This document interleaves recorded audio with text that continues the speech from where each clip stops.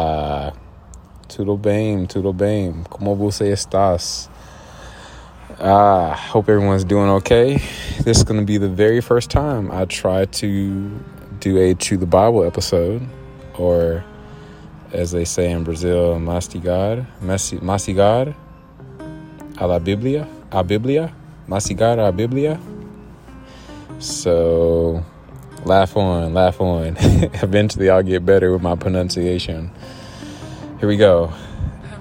And I still need to go back and, look how to say certain letters. A friend told me like the whole alphabet, but I know I'm going to butcher this the first time around, so forgive me.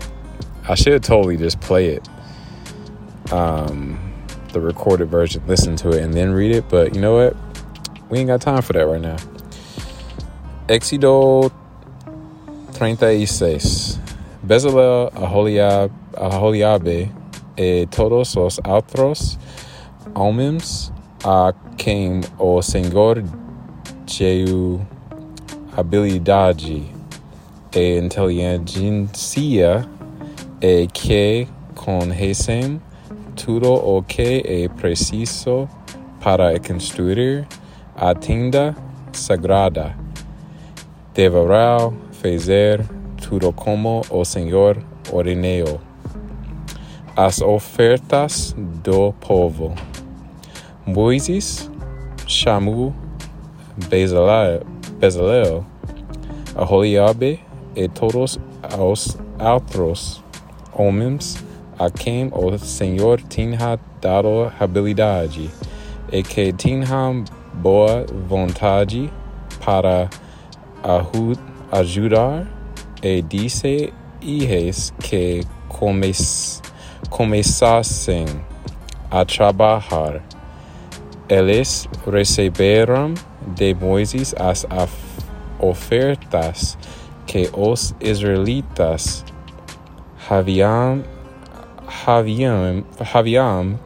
trazido para construir a tenda sagrada, e todas as manhãs o povo de Israel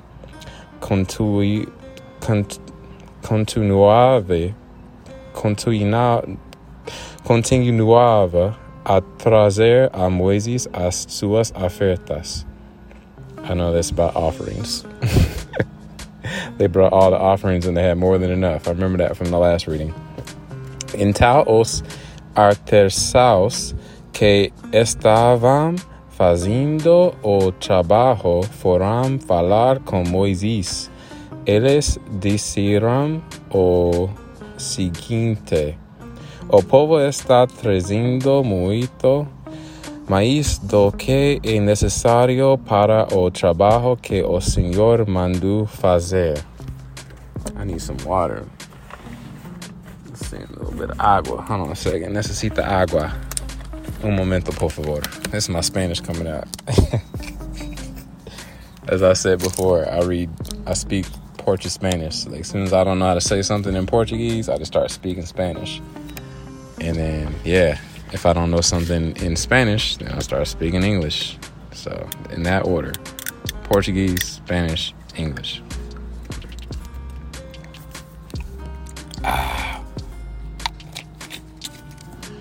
Então Moisés ordenou que em todo o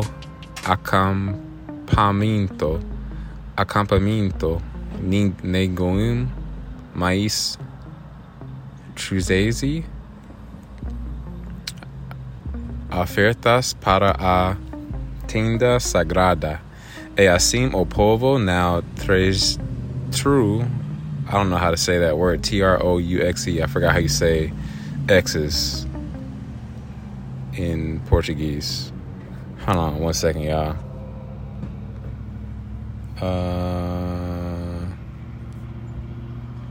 Trouxe.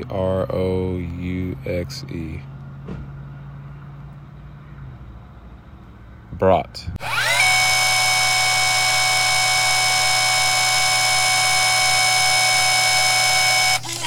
So apparently that word is trouxe.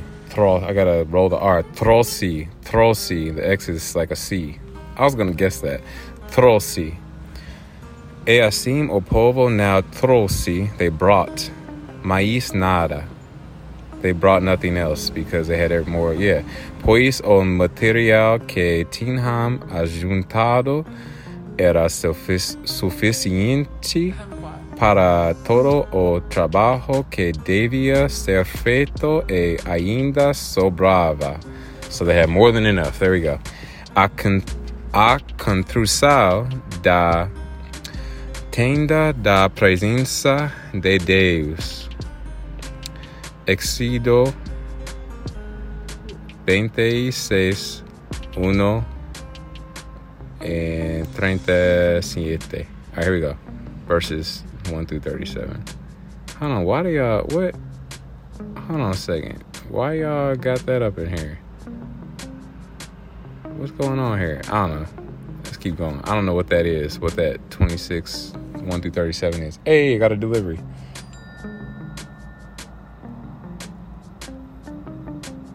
All right, y'all, we left off on verse 8. That's what we'll pick up. Verse ultra. BRB.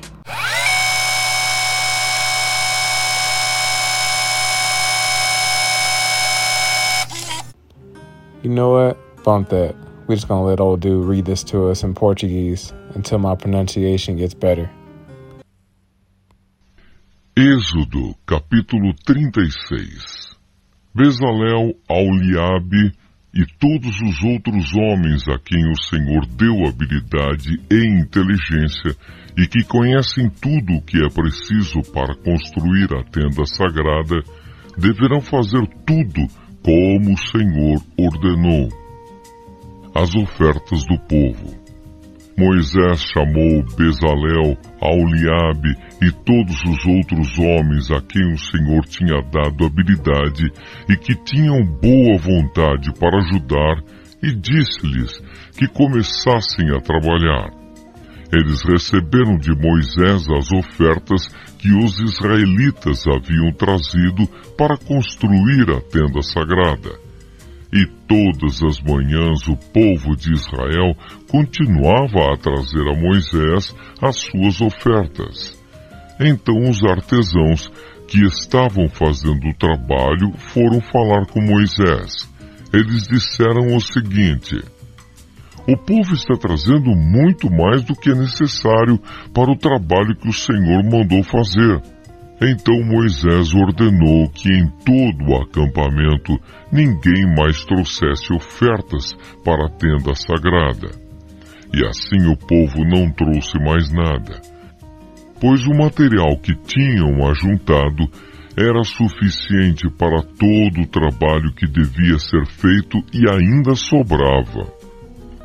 A construção da tenda da presença de Deus.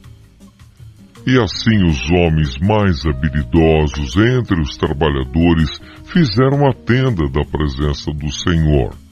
Eles a fizeram com 10 cortinas de tecido feito de linho fino e de fios de lã azul, púrpura e vermelha.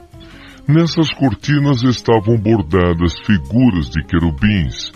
Todas as cortinas eram do mesmo tamanho, medindo 12,5 metros de comprimento por 1,80 metro de largura. Eles costuraram 5 delas umas nas outras, formando assim uma só peça, e fizeram a mesma coisa com as outras 5. Foram colocadas laçadas de tecido azul na beirada de fora da última cortina de cada uma das 2 peças de cortinas.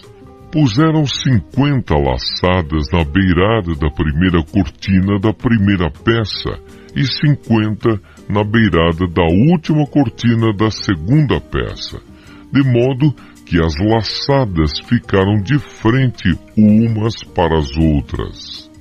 Os 2 jogos de cortinas foram presos um no outro por meio de 50 prendedores de ouro, de modo que formavam uma só peça. De 11 pedaços de pano feito de pelos de cabra fizeram uma cobertura para a tenda, E fizeram todos os pedaços do mesmo tamanho, isto é, todos tinham 13,30 metros de comprimento por 1,80 metros de largura. Costuraram 5 pedaços uns nos outros, formando uma peça, e os outros 6 formando outra peça. Foram colocadas 50 laçadas na beirada do último pedaço da primeira peça, e 50 laçadas na beirada da outra peça. Depois fizeram 50 prendedores de bronze para prenderem as duas peças uma na outra, a fim de que formassem uma cobertura só. Fizeram mais uma cobertura de peles de carneiro tingidas de vermelho e em cima desta colocaram outra cobertura feita de peles finas. Prepararam também armações de madeira de acácia, a fim de formarem as paredes da tenda. Cada uma das armações media 4,45 metros de altura por 67 centímetros de largura. Em cada armação havia 2 encaixes para juntarem uma à outra. Todas as armações tinham esses encaixes. Fizeram 20 armações para o lado sul e debaixo dessas 20 armações puseram 40 bases de prata, 2 debaixo de cada armação para firmarem os seus 2 encaixes. E para o lado norte da tenda fizeram 20 armações e 40 bases de prata, 2 para cada armação. Para o lado de trás da tenda, o lado oeste, fizeram 6 armações e mais 2 armações para os cantos.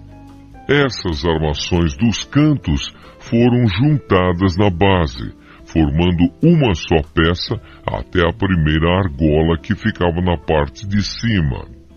As 2 armações que formavam os 2 cantos foram colocadas desse jeito. Assim havia 8 armações e 16 bases de prata, 2 para cada armação. Em seguida prepararam 15 travessas de madeira de acácia, 5 para as armações de um lado da tenda, 5 para as armações do outro lado, e 5 para as armações do lado oeste, na parte de trás.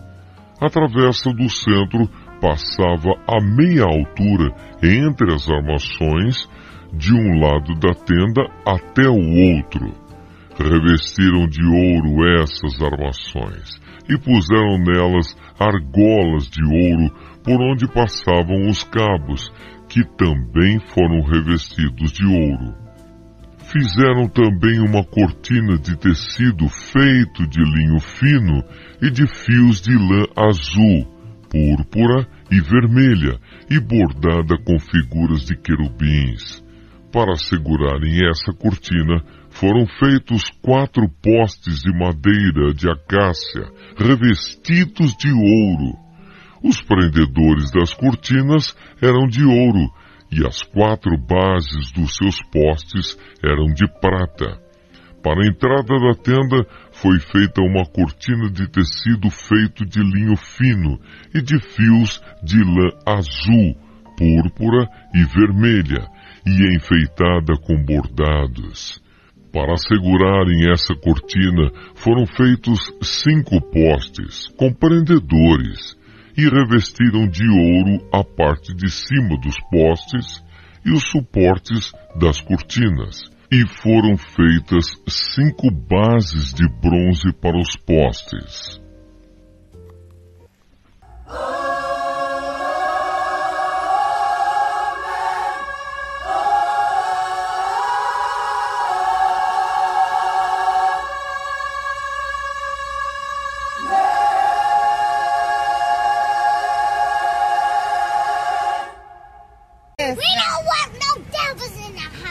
Yes, Lord.